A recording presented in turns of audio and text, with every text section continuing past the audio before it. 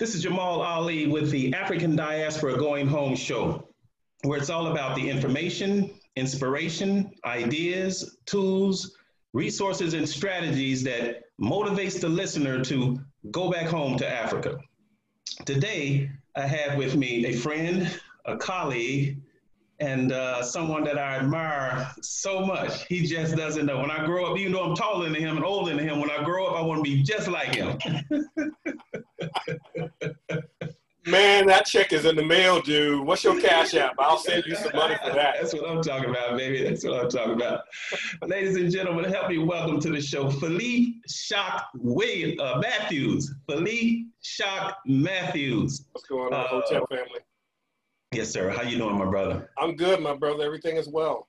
Fantastic, fantastic, man. Listen, I appreciate you taking time out of your busy schedule to be with us today. It's going to be an exciting show, so y'all hang around. This brother is a wealth of information. So for the listening audience, tell us a little bit about yourself. Oh my gosh, there's a lot to tell. Where do you want me to start? I'll be like Steve Martin in the movie The Jerk. I was born a poor white child. You know, I don't know where you want me to start. Let's start here. I seen you. I was on your site, and I seen you on the. It was one of the television shows where they were interviewing you about, I believe, Digitalonomics or a internet-based business. And you were clean shaven, man. You had the bald head, the face was clean. You was looking all young and sharp. And you was glowing. I was like, who's this brother, man? I don't know who that is. I don't remember him. Must have been a twin or something, you know. Back. It had to be, brother, but you were so impressive on the show, man. So when did that take place? Digitalonomics, well, I was just talking to Kaba about it. I think Digitalonomics now is going on 4 years, 4 years ago, somewhere around that area. Okay. 4 or 5 years, yeah. Okay. So it was, it was weird because I thought that everybody knew everybody who was online and on Facebook and whatever, I thought everybody knew how to make money online. Okay. And a friend of mine, and I also thought everybody knew how to make enough money to be able to not have to leave the house to live a quality lifestyle, but never have to work for somebody else for a living. And so a friend of mine said, Philippe, don't nobody know how to do this. You need to write about it. So I wrote the book Digitalonomics probably in about 4 months. I did it on at that time, my goddess had gifted me a iTouch. Okay. If you remember those, it's the iTouches without the phone, but it's just the music and everything. Right. And I literally just used the recording feature on there, and I recorded the book text to speech in Google Docs. And then after I did that, every night the ancestors would hit me up, and I would just record, just have it by the bed, and I'd just record, and then I'd get up and do the edits and everything. So I put the book together in about 4 months in the process of how to create digital streams of income using your cell phone. I wanted to write something and teach something to people who, if you have, knock on wood, I haven't gone to prison, but if you just coming out of prison and you have nothing and you need to start over, what would be the most efficacious way to do it, or what's the most lucrative business model to do it morally and ethically? And that would be Digitalonomics and digital marketing and affiliate marketing. So that's what I did. Okay. Indeed. It's a powerful tool, and it doesn't discriminate. If you have the skills and you know what to do, like I said, if you're just coming out of prison and you have nothing else to do, you can get you a computer, you can get you a phone, and you can do that. Absolutely. Right? That's great, man. So let's just back up a little bit and go into a little bit about, well, let me ask you this. I read some information where you lost your reading Digitalonomics, as a matter of fact. You lost your mom and dad within a couple of months of each other. Is that correct? That's correct. Yeah, February, my mom died in my arms, and my father came back into my life. And then 2 months later, he was a plumber. We were coming from the west side of Chicago, where we were putting in toilets and all kind of crap, and I was carrying stuff up and down 4 flights and what have you. And he got out the car and turned around and just literally fell on, it was, near the garbage. dump and just fell there, and that was it. And Heart so attack? life changed for me at 14. I'll tell you that. That was Wow. hard. Wait. So your mom dies in your arms. Right. And then So my mom was given 3-4 months to live. Okay. And she started fighting for her life. And she started going to this church in Chicago called Christ Universal Temple, headed by the Reverend Dr. Johnny Coleman and Reverend Dr. Helen Carey, who are my spiritual mothers to this day. And she ended up living 4 years to the point where, because I was 10 years old at the time. So, I thought mom had beat it. And then, at 14, suddenly my sister was screaming. I was in the bathroom. I remember I was washing up at the face bowl because we were poor. And so I was doing the poor man wash up, when you don't have the shower working and all of that. Tell me about it. I don't know if you know about that there, bro. Yeah. I told you I'm older than you. You're right. So I heard my mom screaming and I heard my sister screaming, and then I came out and my mom took her last breath. I took her to the bed and watched her take her last breath. So it was a rough time. It was a rough life. I'm not supposed to be here, is what I'm trying to say. So when I stand before people, whether it's virtually or in an audience or one-on-one, and I tell people there's nothing wrong with Black people, something happened to Black people, and it's still happening, I am a testament of that, because I'm just not supposed to be here. Hold up. I want you to say that again slowly so the audience catches this, because this is real powerful what you just said. Say that again. Yeah, nothing is wrong with Black people. Something happened to Black people, and it's still happening. So all of this stuff that we see, mental illness, Kanye West and Tamar Braxton, and all of the, mental illness in the Black community, that has nothing to do with us. Something has happened to us. Something is happening to us. And what that is, we're not sick people. We're sick from being around, captured, controlled, and corralled by sick people. And when we start to remove ourselves from what I call in my ministry second frequency people, racism and European values and thought, we begin to naturally heal. Our minds come back and is restored to our natural, what I call first frequency, because we're the first people, the original people chosen by the Creator. Wow. So close proximity to people that are sick will make you sick. It's a fact. And I've got the evidence to prove it. So Dr. William A. Smith, who's a great friend of mine and a great scholar, he did the research and came up with the term and coined the term racial battle fatigue. And so he was doing this study. He's a professor at University of Utah, where they make and manufacture white people. And he was doing this research and finding out from his students and from the data that he was receiving that, there's a litany of psychological and physiological problems and symptoms that we manifest and come down with as a result of being in predominantly European or white spaces. And so, I think he co-authored that with Dr. Tommy J. Curry and a few other doctors, or et al., if you will. And it was amazing. And so I've had numerous conversations with him. I've read his paper, I don't know how many times, and I wrote a book called The Hidden Signal, talking about racial battle fatigue and what it does to us, and how it creates what I call third and fourth frequency. It creates a Negro consciousness, or it creates a nigger consciousness. And in this country, we have only been allowed to be one or the other. And both are false racial constructs that will create mental illness because we're not in our right state of mind. That's right. We're not in our right identity. So if we're not in our right identity, of course, we're going to act up and act out. Yes, yes. So the proof is in the pudding. So we see more and more how our character has changed and we act like white folks in a lot of ways. There was a time when Black folks didn't commit suicide. There was a time when Black folks weren't mass murderers. All these types of things that we're taking on now that didn't used to be a part of who we are, we're taking on that particular energy from this people that we're hanging around. So listen, You dropped out of school in the 6th grade. Is that correct? That's correct. To take care of my mom while my sister worked. Now, because my parents were divorced when I was 6. Okay. So was it cancer okay, we got you. Just want to get some clarity there. So you got to tell, this is an amazing story, man. You got to share this with the audience, man. So you drop out of school in the 6th grade. Right. Yet you go on to write 11 books. 17 now, actually. 17. Well, see, I'm behind the times. 17 books.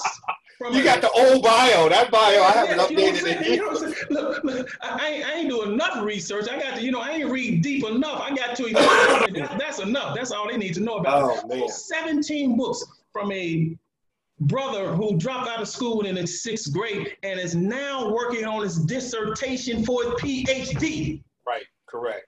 Metaphysical That's what science I'm and talking philosophy. So again, nothing's wrong with us. Something happened to us. Mm-hmm. When you find out that you are not to blame for, pardon my French, your fucked up life. Had nothing to do with you. When you find that out and you no longer look at yourself as the problem or a problem, then all bets are off. You can do anything and overcome anything that you choose to do so when you start to heal within what I call that first frequency. When you recognize that you are the first thought, the first idea, the first gestation from the creator. And think about this. Doesn't it make sense? And I'm getting ready to launch a virtual tour entitled Black Supremacy. Because I am a Black supremacist. And so I'm just coming, this is the first time I've ever said it publicly for everybody to hear. But I'm a Black supremacist because I know that Black is supreme. When the creator created us, think about this, that here is the all in all, and it wants to manifest itself in organic human form. Don't you think that when it creates that organic human form, that it is going to be perfect, whole, and complete? No doubt. Perfect. This is why we're the most resilient people, the most undefeatable people, the most durable people in the history of humanity.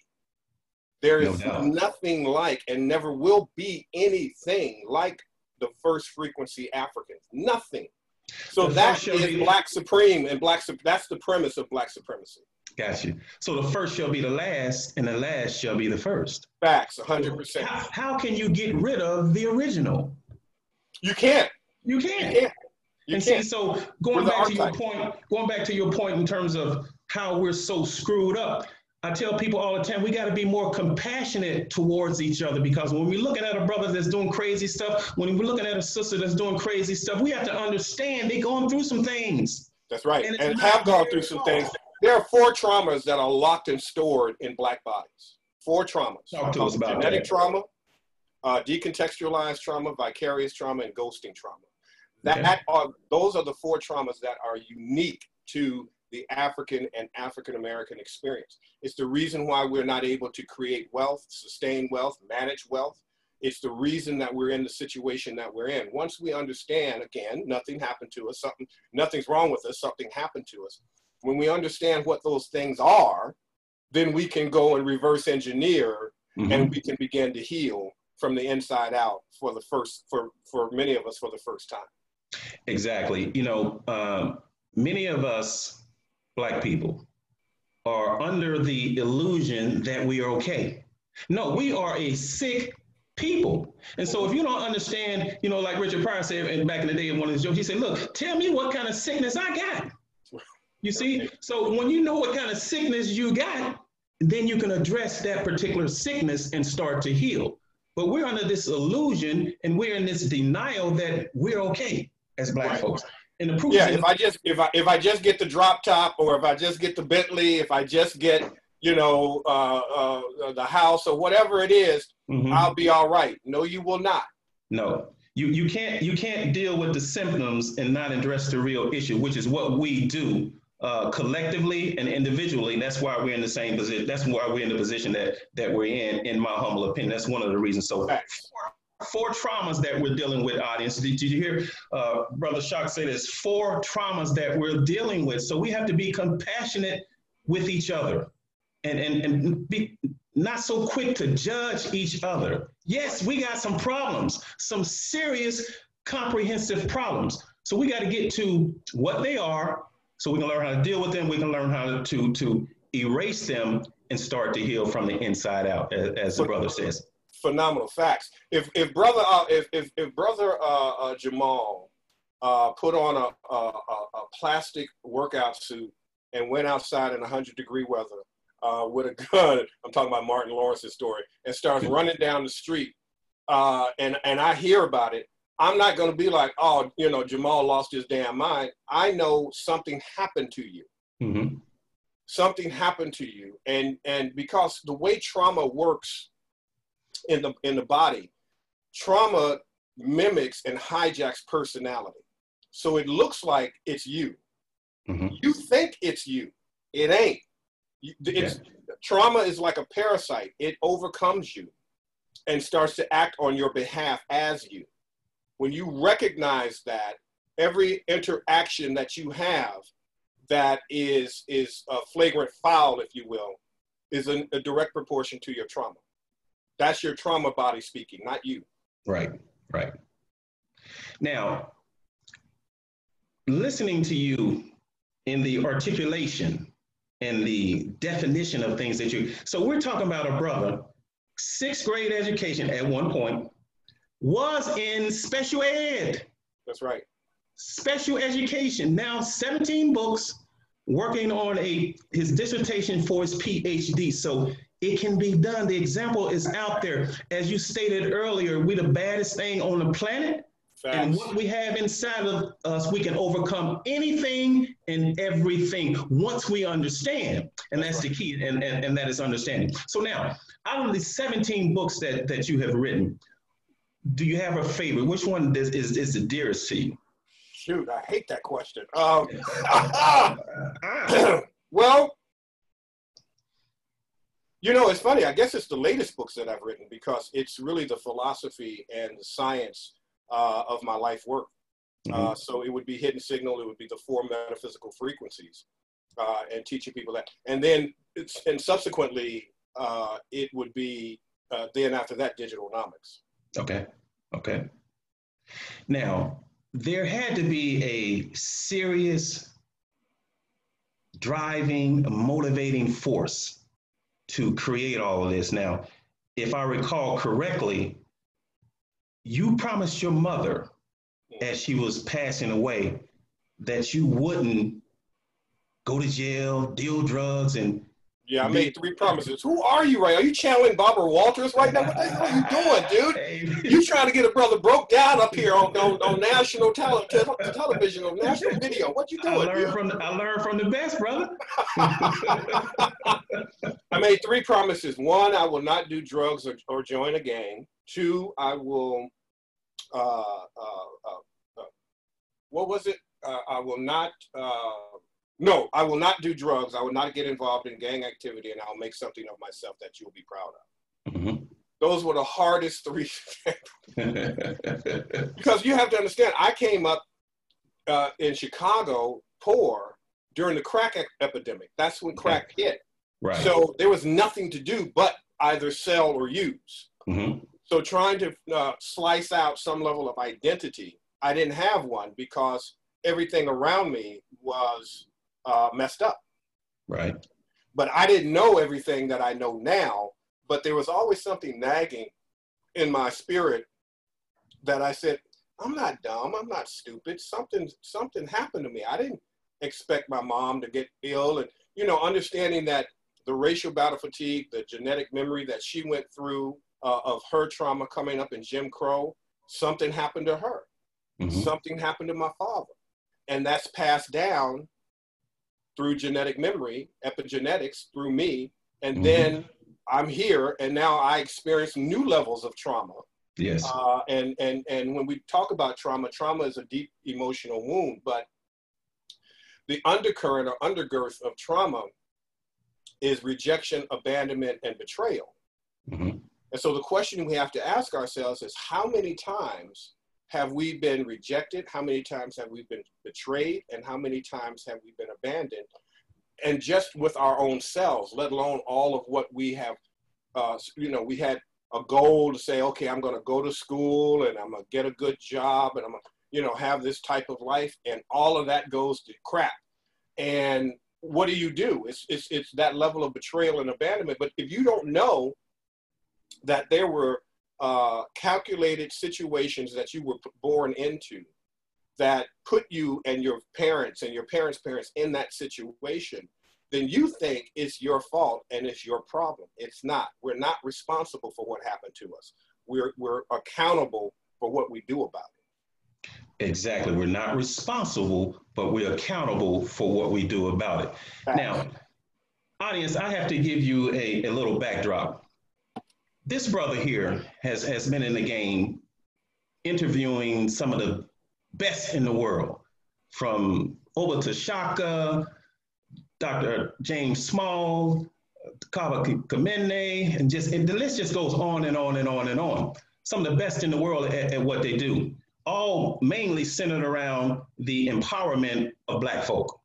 Now, we got some white guys sprinkled in there here and there, but leaders. And, hey, you got to go what a pudding is if you want some pudding, right? So guys like Robert G. Allen, these legends that you can get valuable information from. So I commend you for Robert that. Kiyosaki. Robert Kiyosaki. Yes, Bob Proctor, all these guys, right? The late Zig Ziglar. Can you believe it? I know, right?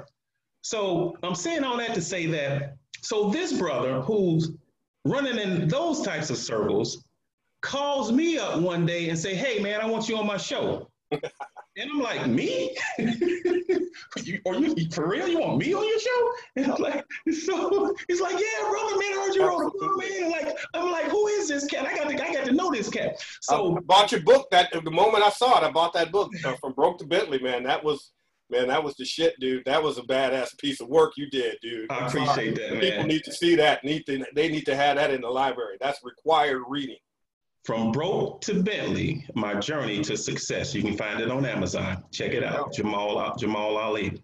So when the brother asked to interview me, I was like, for real? We had a great time. We had some technical difficulties, man. My computer was acting up, and I was sitting. Oh, yeah. Remember that. Yeah. In the corner, man. We had no light, but I'm like, we're going to do this interview. That's right. Yeah, it don't look like it look now. I was like, wow, this is a big difference. I'm like,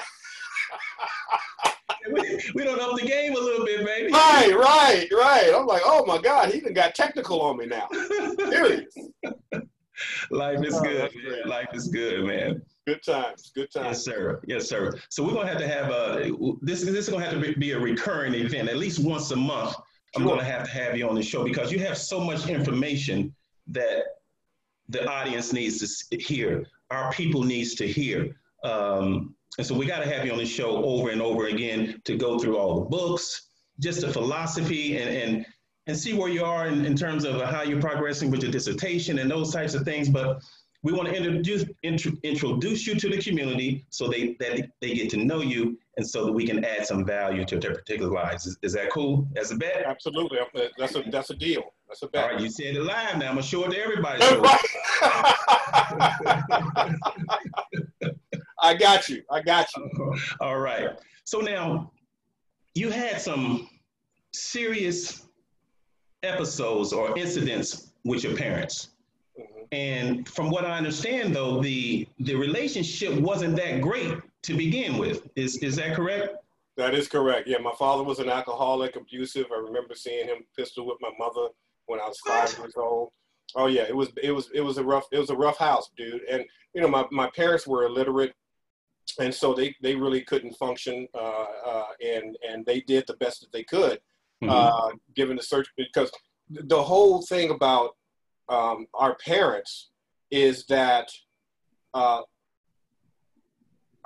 parents and grandparents were always in the process of escaping violence, yes, right? Jim Crow. So imagine living your life in that level of survival. Mm-hmm. And, they did very well in that, but there's going to be massive amounts of trauma Yes. From what they have lived up to that point of me coming into, you know, existence. And so all of that trauma from you know, if you do the study and understand epigenetics goes back 14 generations.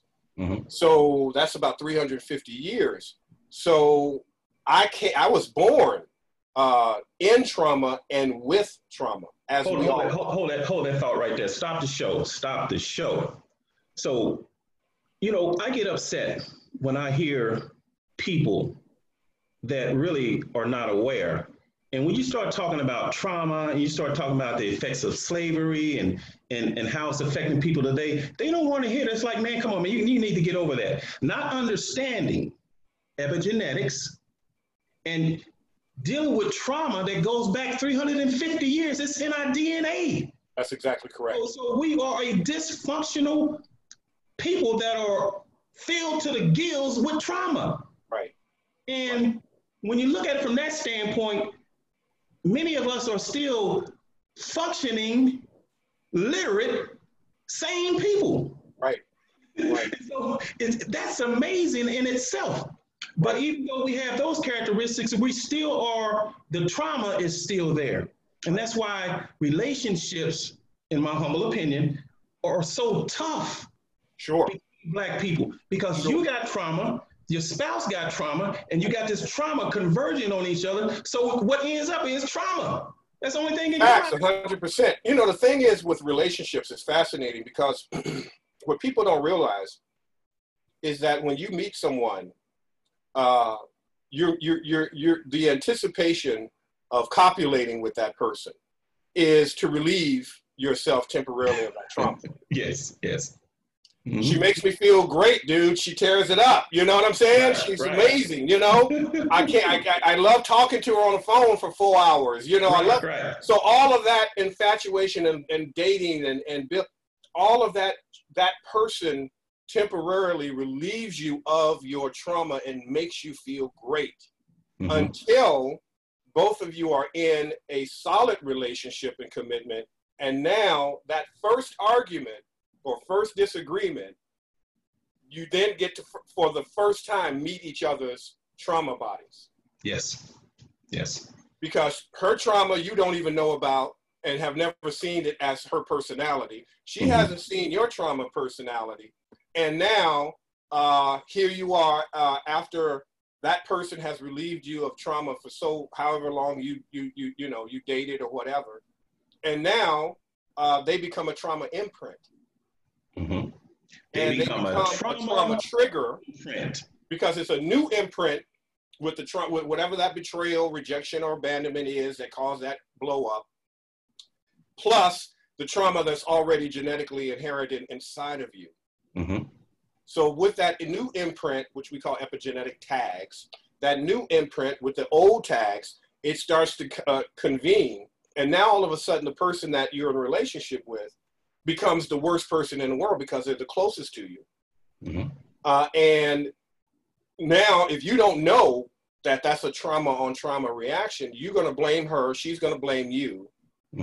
And if you have kids, the kids are going to get it. No matter how loving you are or even emotionally available, they're going to receive that. And that's how, as the song goes, the beat goes on. Yes, yes. And so as you were saying, you meet and everything is wonderful, it's groovy. And then that first time where y'all really just go at it, and then you both look at each other and say, who is this guy? Right. Who is this? I don't know her. That ain't the guy I met. That's right. Trauma is just coming at that. The trauma of that personality is just coming out, and he and she are seeing it for the first time. So they have no clue who they're dealing with. That is correct. And that's how deep the trauma is. That's it, because you don't know you have it. And in trauma work, there's a concept called dirty pain and clean pain. So dirty pain is when you're in an argument or disagreement with your spouse and you just fight to be right, right? And so you don't acknowledge your part that you played. Right. You just want to be right. Right. And you just want to win. And get the hell away from her. That's the dirty pain? That's called dirty pain. Boy, clean pain African Americans have perfected the dirty pain, haven't we? We have perfected the dirty pain. No question about that, my friend. No question. Clean pain is when you say, okay, I know that you're having a trauma moment, but I also am triggered by your trauma, and I'm having a trauma moment. So let's take a time out. Let's take a pause for the cause. And let's first of all look at the fact and set it over here and call this trauma. Because this ain't got nothing to do with you and I. You know, most times you get in an argument, you don't even remember what the hell started the argument. Right. Because it's a buildup of all of your trauma over time that blows through that person for that first time. So when we understand the concept of clean pain and dirty pain, we have the ability to be able to heal our relationships by healing ourselves first. But it's first about a recognition. There's I call it cause and effect. There's a cause for every effect. Why is this person acting this way? Why is this person hurting me and harming me? Why is this person betraying me? Why is this person doing that? Well, if they're in that trauma imprint and they're in that trauma body and trauma personality, some people will listen and most will not, because the trauma, like a parasite, wants to live. It wants to, it's a breathing entity. Yes. Until you learn how to extract it out of your body and recognize what it is. You know, I had a conversation with my queen because we broke up I don't know how many damn times. We've been together 15, 16 years. We probably break up every damn year, you know. No, right. So I remember going to her and I said, baby girl, look, I know this is my trauma and I'm not going to allow my trauma to break this relationship up, because I was blaming her for everything. And it was all about my own trauma of abandonment, betrayal. It causes you to have arrested development. You become a control freak. You want to, the little things become big things. And all of that is because of lack and limitation that was manifested from the trauma that you lived. So when you come from nothing and then you finally get it, if you're blessed to get something, little things mean a lot, you know. So we're sitting up, and the same for her. You know, she came from the projects, so she's a magna cum laude, you know, graduate, you know, and a nurse, you know. So she's, you know, she's making six figures and doing her thing, and you think again that when the money comes and the lifestyle and all that comes, you think you're safe.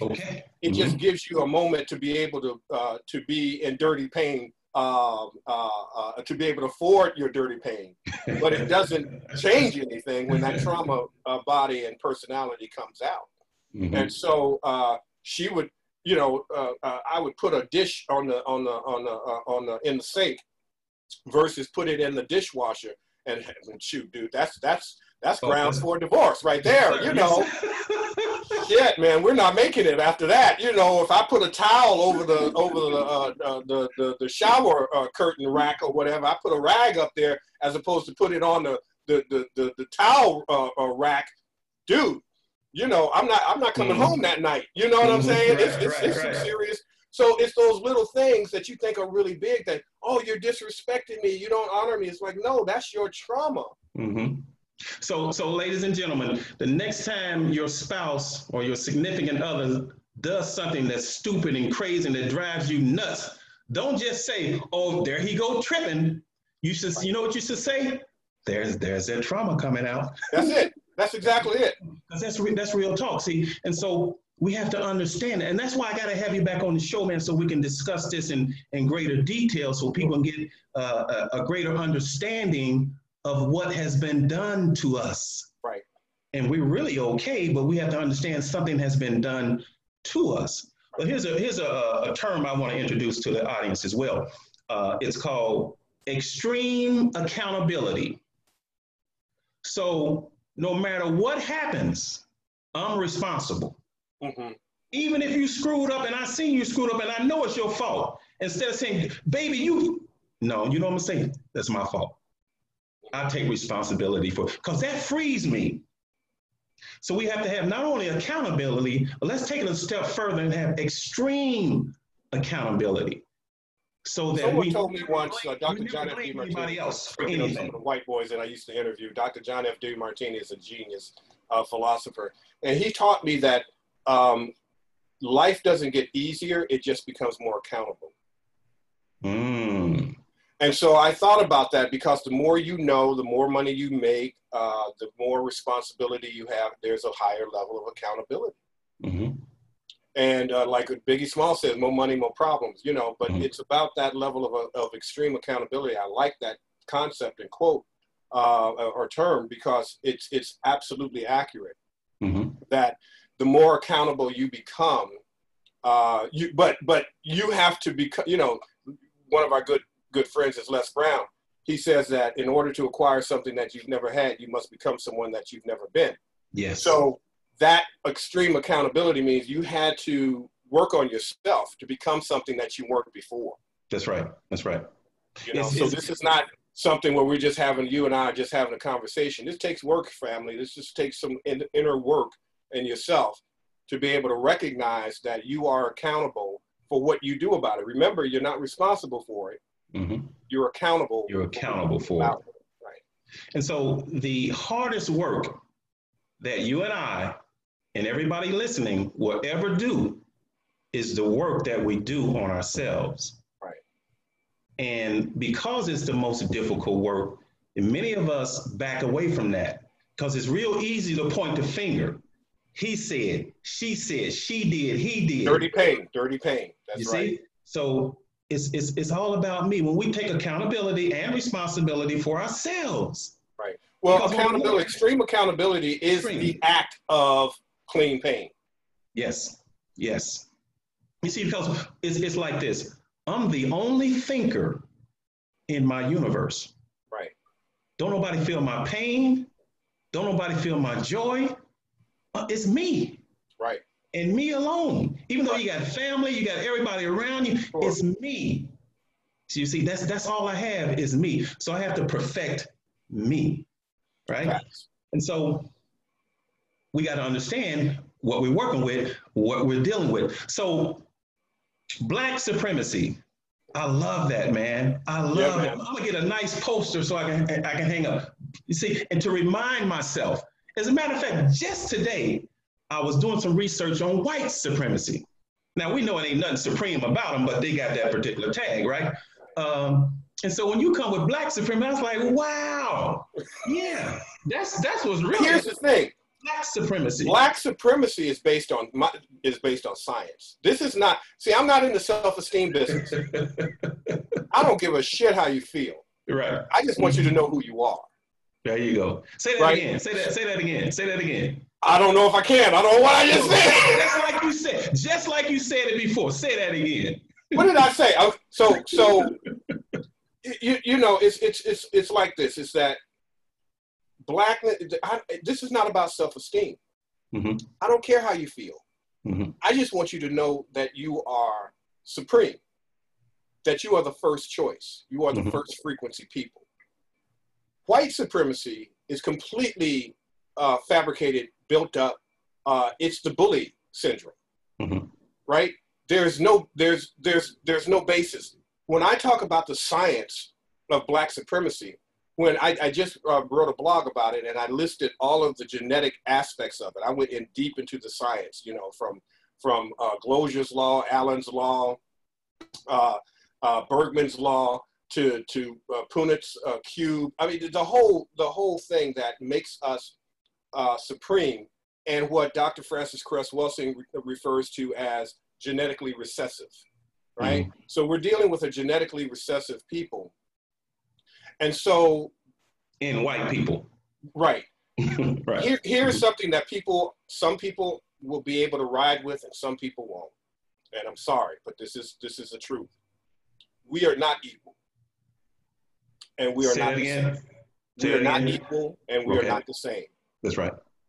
Agreed. When the Creator created us, there's a reason He created the African first, and that means something. Yes. And the job of anything ethnically coming after that, their job is to make themselves feel like we feel and that we are. But they're just trying to feel it because they can never be it, because they were never chosen first. Right. So this is a very painful piece for a lot of people to understand, but you have to understand what genetic recessivity means. and the psychological and the axiological behaviors of that. So we're talking about Dr. Edwin Nichols' work, Philosophical Aspects of Cultural Differences. When we came into Homo sapiens sapien, we mastered everything. We mastered all science. We mastered nature. We became one with nature. Mm-hmm. You know, there's a quote a prayer that I do every day, and I tell people, you know, I am one with first frequency. I am one with the first thought idea. I am one with the firstborn people. I am one with the one. We are that one. Everything else that happened to us when we went into the Caucasus Mountains over 100,000 years and became depigmented and became anti-African, because you look at the European, they are the antithesis of the first frequency. Everything that happened to, we devolved in the Caucasus Mountain, not evolved. Right. So when they came out, of course they had to steal everything because they couldn't originate anything because of this climatic event that happened for 44,000 generations. And see, hold that thought right there. See, that's a whole nother show right there. We have the people, many people, this might be the first time they've even heard that concept. Sure. You see, and some who have heard it are in denial of it. See, white folks, it just didn't come out of thin air. Right. And it wasn't some mad scientist, Yakub, in a lab somewhere that created them. Right. This is the evolution, right? And so if we are the first people on the planet, and we are, then every other people on the planet has to come from the first. That's exactly correct. That's 100%. And that's just the basic common sense math, whatever you want to call it. That's what it is. And that's why I call it first frequency, because Professor James Small, who you mentioned earlier, he had a very profound statement that I put in my book, The Four Metaphysical Frequencies. And he said that Black people are spiritual beings having a human experience. Europeans are searching for a spiritual experience. Yes. And so when you're God having a human experience, because we're gods and goddesses having a human experience, or having a Negro experience, or having a nigga experience, whatever that experience is that we're having, we are able to have it. And the reason we're able to succeed, some of us, and even go through and manifest in those false racial constructs, is because we're gods. That's right. We're first frequency people. So we will take lemons and make lemonade, because that's just who we are as gods and goddesses having this human experience. The European had to fabricate an entire spiritual experience. And you can't, in my opinion, not being biblical at all, but I'm using this metaphorically, you can't get to heaven if you hate the first and original people. That's right. You everything that you're doing is a complete and total lie. You made up Christianity. You made up all of these religions. You made up all of these things that make you think that you are close and one with the Creator, but you hate the Creator's first creation. Right. Exactly. Can't happen, dude. Sorry. That's right. Sorry. And that's why my ministry is so radical, because a lot of people were scared to death when I became a minister. And I wrote my master's thesis on this process, because you have to understand that what happens when you don't know how not to hate. Think about how they live and what that takes to hate, to the degree that you will create a false racial construct of white people. You will create Jim Crow laws. You will lynch. You will burn. You will rape. You will kidnap. You will molest. You will do mass shootings. You will shoot up schools and churches and synagogues. And you imagine what it takes to hate at that level. At that level, exactly. Think about that. All the time. There is no equality. In order for you to survive, like that Baldwin says, "I'm not your nigger," or "not your Negro," or "Why do you need a nigger?" America has to figure out why they need a nigger in the first place. The fact that you need somebody to lose so you can feel like you have won, you are sick. That's a psychopathy or psychopathy or sociopathy that is not in us. But right. because we are captured and corralled by them and have generations and been bred and all of that stuff from them, we now start to take on those same vibrations or those same ice frequencies, if you will. Mm-hmm. But the interesting thing is this, brother Jamal, is that we will do it to ourselves, but we won't do it to others, because there's still a level of humanity in us from that first frequency that won't allow us to go out and shoot up and kill children. It won't allow us to get a machine gun and shoot up a concert and kill innocent people. It won't allow us to take somebody and hang them from a tree and burn them and get, you know, people from the community and kids to watch.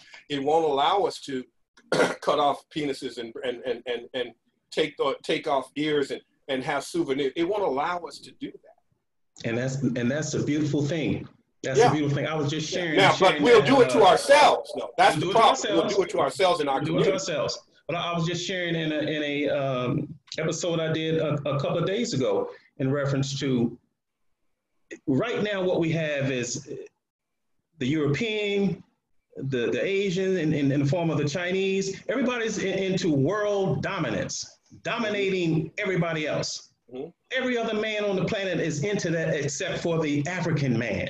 Right. Because that's not in us. Right. You see, if we were about world dominance, we would have killed the European within a couple of hours of encountering them to begin with. Facts. Absolutely. 100%, dude. Such great wisdom. Thank you for saying that, because here's the question that all of us ask, you know, it's like, well, why are we in the situation that we're in? It's because we don't have a genetic memory of extinction.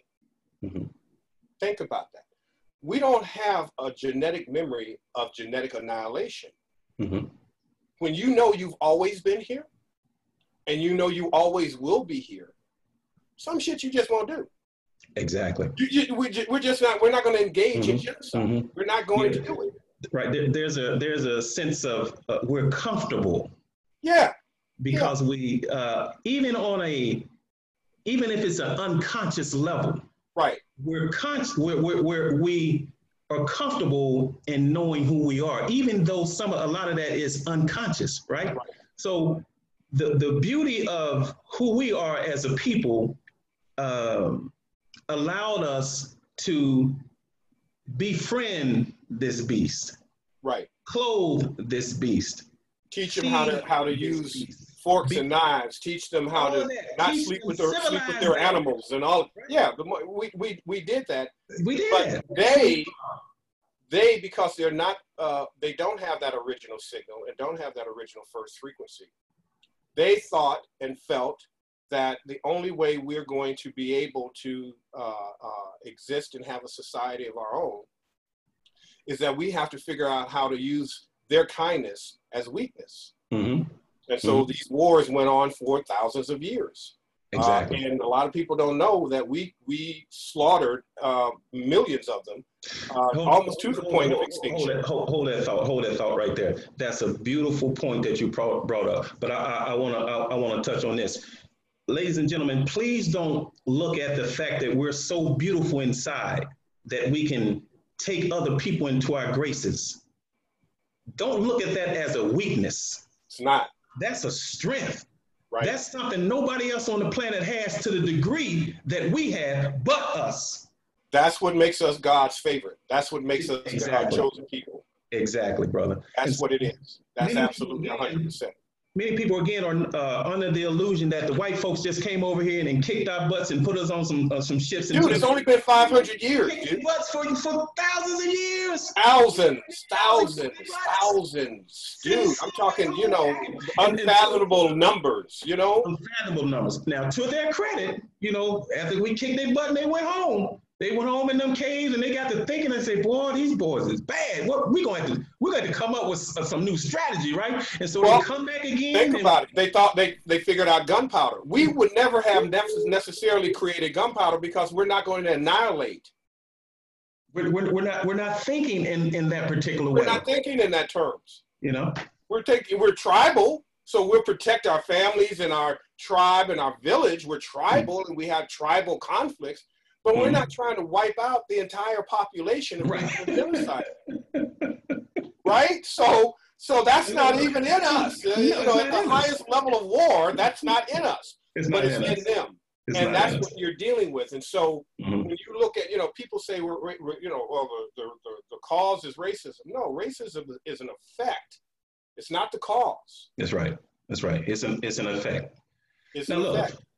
We let's talk a little bit about, as I was reading the book, Digitanomics, and you mentioned your interview with Freeway Ricky Ross, and I was amazed by that myself, because I used to look at this brother like, you know what, man, this dude, man, he's a cancer to society. This brother just, you know, I mean, I just had nothing but negative connotation centered around this brother, right?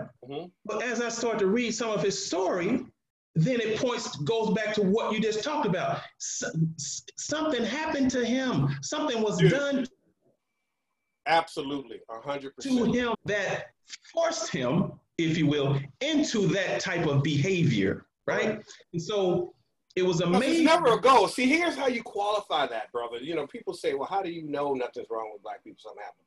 Okay, when you were a little boy, a little girl, did Freeway Ricky Ross ever go up to his mom or dad and say, Mom, Dad, when I grow up, I want to be a crack dealer? Right. If it wasn't a goal, something happened to you. I want to be an alcoholic. I want to be a prostitute. I want to be a stripper. No, something happened to you. Those are not goals from childhood. That's right. So if it's not a goal and something that you've always strived to be, you know, I want to be this great crack addict, you know, come on, man. What happened to you? Right? But Freeway Ricky Ross, man, that dude changed my life, dude. I mean, he amazing story. There's been interviews that I've had where I come out of the interview and I remember going to my queen and saying, I'm different today. I'll never be the same again. Because this brother, when he shared his story with me, knowing he doesn't know what I know. Right. But when I recognized what he did and how he overcame all of this trauma, even though he created more trauma, but the dude is probably one of the most amazing cats I've ever met. I had the opportunity of interviewing him in my life. I mean, that's my guy. Very unique individual, and as I said, I have a different level of respect for him. The guy couldn't read, brother. He was illiterate. He didn't learn how to read till he went to prison. That's what I'm saying. When I read that, I'm like, wow. Yep. So didn't even know how to read or write. Right. And when he learned how to read, now he had already been in prison probably about at that time 11 years or something like that. And his cellmate taught him how to read, and then he started reading his legal papers or whatever. His indictment papers. And found that it was a problem in there. Right. And went and found his attorneys and ended up taking a life sentence and ended up only serving 17 years. 17 years. But that's that first frequency genius that I talk about. That's it. And you also, this is another important point too, that it is the melanin that's in us allows us to, anything that we do, we take it to a whole nother level. Facts. So even if you're an alcoholic, boy, you're a bad. You're gonna be the best goddamn alcoholic. You're a regular alcoholic. You know what I'm saying? You're the baddest alcoholic in the neighborhood, right? If you small player, see whatever we do, there's melanin in us that allows us to take it to another level like no other. So remember, you're God having a human experience. So what would God on crack do? He would be the best damn crack addict ever.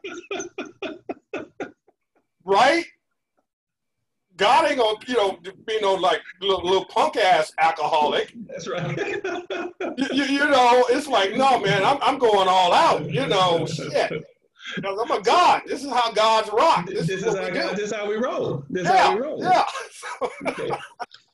So look, man, what's your take, man, on the we have this great movement now that was started with, the Honorable Marcus Mosiah Garvey, going back to Africa. And of course, this is what my particular show is about. And so there's with the announcement of the year of return from the Ghanaian president in Ghana, and people really hitting there in record numbers. the conversation is on, the movement is on, the energy is there, and people are going back to Africa, right? Um, what's your thinking? Let me get your take on that. What do you think about that? You can't go to Africa until Africa is inside of you. Ooh. Play it again, Sam. You can't go to Africa until Africa is inside of you. You have to become African for the first time. There it's spoken from the mouth of a genius. You have to become African for the first time, and many of us are awakening to our Africana for the first time. Mm-hmm. You know, now I believe because we populated the entire planet, wherever we are in Africa. That's right. It starts with a certain level of consciousness individually, mm-hmm. and then collectively. Mm-hmm.